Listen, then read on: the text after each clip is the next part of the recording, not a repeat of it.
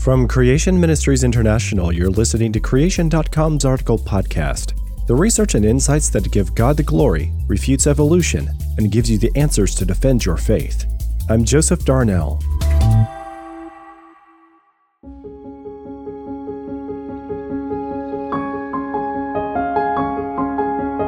I am an ambler. To amble means to walk or move slowly.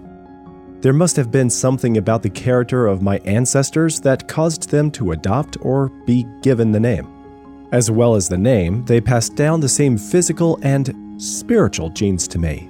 I am inclined to move slowly, a diplomatic way of saying I am naturally lazy. As a teenager and young adult, I was a grifter who put in the minimum amount of effort to get by. I have people around me whose industry still puts me to shame. My wife and CMI colleagues among them. Now, I am nothing like what I was back then. I still find the temptation to sloth in me, but about 33 years ago, my attitude toward work began to change. I repented of my sin, including idleness, believed in Jesus Christ as my Savior and Lord, and God began to plant a new spirit of work within me, a whole new worldview as to the need and purpose for productively living my life. So what is the foundation of that work ethic? The same foundation recognized by the African-American statistician and economist Thomas Sowell.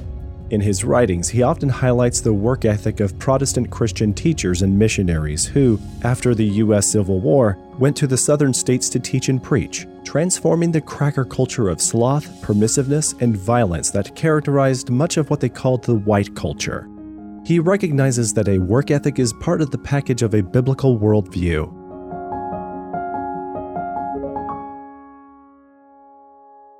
This Christian foundation to the personal work ethic is often even acknowledged by non-Christians, such as the atheist historian Niall Ferguson.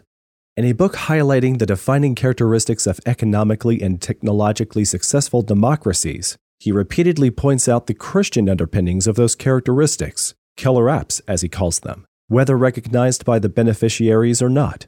In his book, Civilization, The 6 Killer Apps of Western Power, Ferguson identifies 6 key attributes of this success, the 6th of which is the work ethic, a moral framework and mode of activity derivable from, among other sources, Protestant Christianity, which provides the glue for the dynamic and potentially unstable society created by apps 1 through 5. In other words, he is saying that the biblical Christian worldview provides not only the work ethic necessary for successful societies, but is also the glue that holds the other attributes of Western civilization together. The book makes many other similar claims for the role of the Christian worldview, such as Protestantism made the West not only work, but also save and read. This refers primarily to the Protestant value of reading the Bible, but also to literacy in general. So, what is it about Christianity that provides this work ethic? Of course, there are general principles given in the Bible extolling the necessity to work. Proverbs exhorts us, "Go to the ant-sluggard, consider her ways and be wise. Without having any chief officer or ruler, she prepares her bread in summer and gathers her food in harvest. How long will you lie there, O sluggard? When will you arise from your sleep? A little sleep, a little slumber, a little folding of the hands to rest, and poverty will come upon you like a robber, and want like an armed man." And Paul urges Christians to live quietly and to mind your own affairs, and to work with your hands. But the biblical mandate for work goes far deeper and further back than these instructions. God worked on his creation masterpiece for 6 days, and Genesis 2 tells us, on the 7th day God finished his work that he had done, and he rested on the 7th day from all his work that he had done. Created in God's image, there is a divine element of mankind's labors, whether hard toil, creativity, or invention. We embrace our God-likeness in work, whether manual, creative, or intellectual.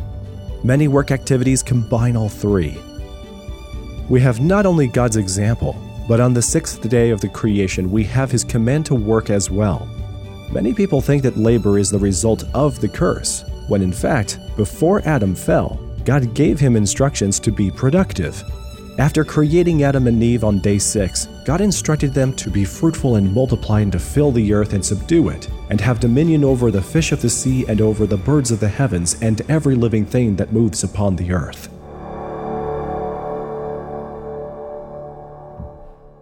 The words for subdue and dominion are both verbs, implying effort and ingenuity in carrying out the stewardship given by the Lord. Chapter 2 of Genesis gives us a lot more detail of day 6 of creation, which is only summarized in chapter 1, and particularly man's role in that creation. So Genesis 2 gives specific instructions of what some of the work would look like.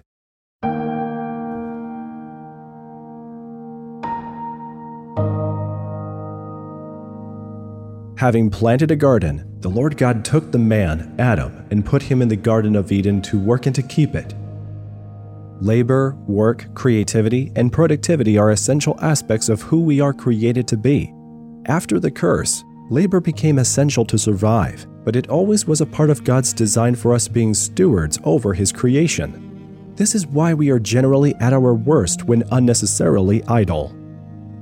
It was upon this solid historical ground that the Reformers planted the seeds of productivity, trades, craftsmanship, commerce, art, science, and technology that blossomed from the 16th century onwards and led to the Western civilization and values so attractive to people from all over the world today.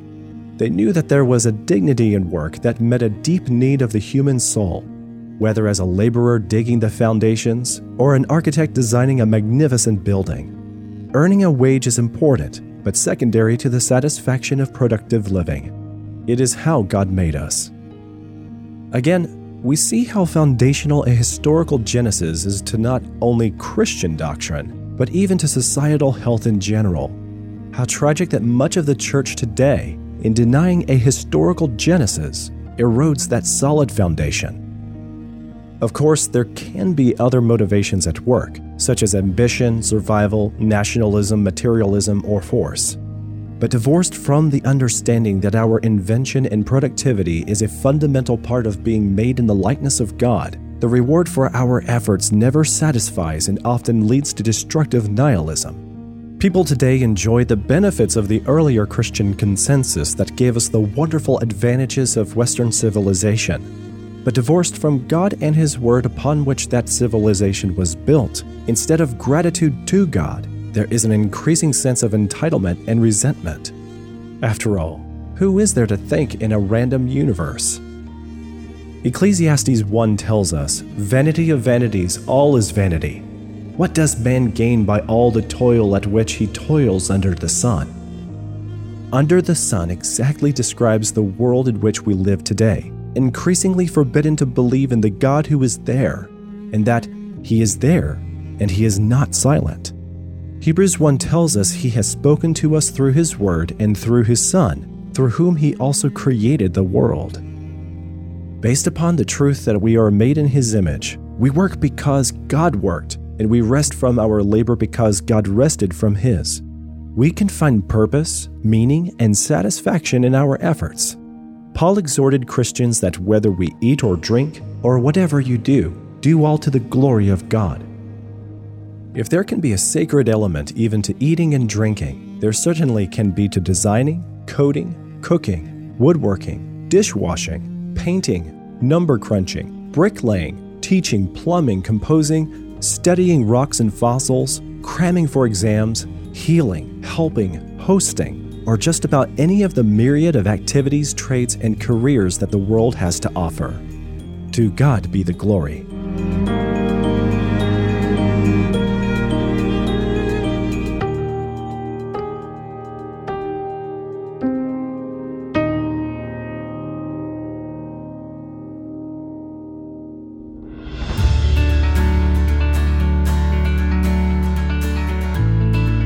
Hey Pastor, the subject of origins is important to the gospel, and you can use it to equip your church.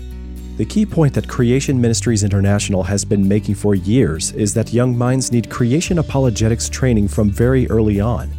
It is those who do not get answers from an early age that seem most vulnerable to apostasy, which is why we give eye-opening creation presentations in churches and schools globally each year. Our team of speakers deliver powerful presentations on the reliability and scientific accuracy of the Bible. You can host an event at your church, and it's really easy. Our experienced team will guide you through the process, and there are no set speaking fees. Visit creation.com/events today to request a speaker, or find a speaking event coming up that we may already have in your area that you can attend.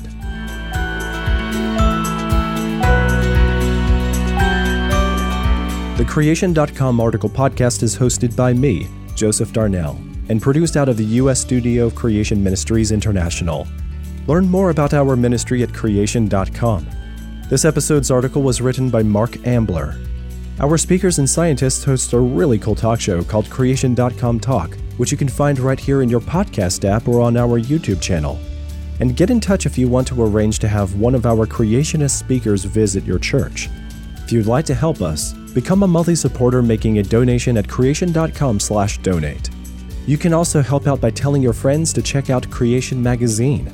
Be sure to follow Creation Ministries International on Facebook and Instagram, or subscribe to our free e-newsletter.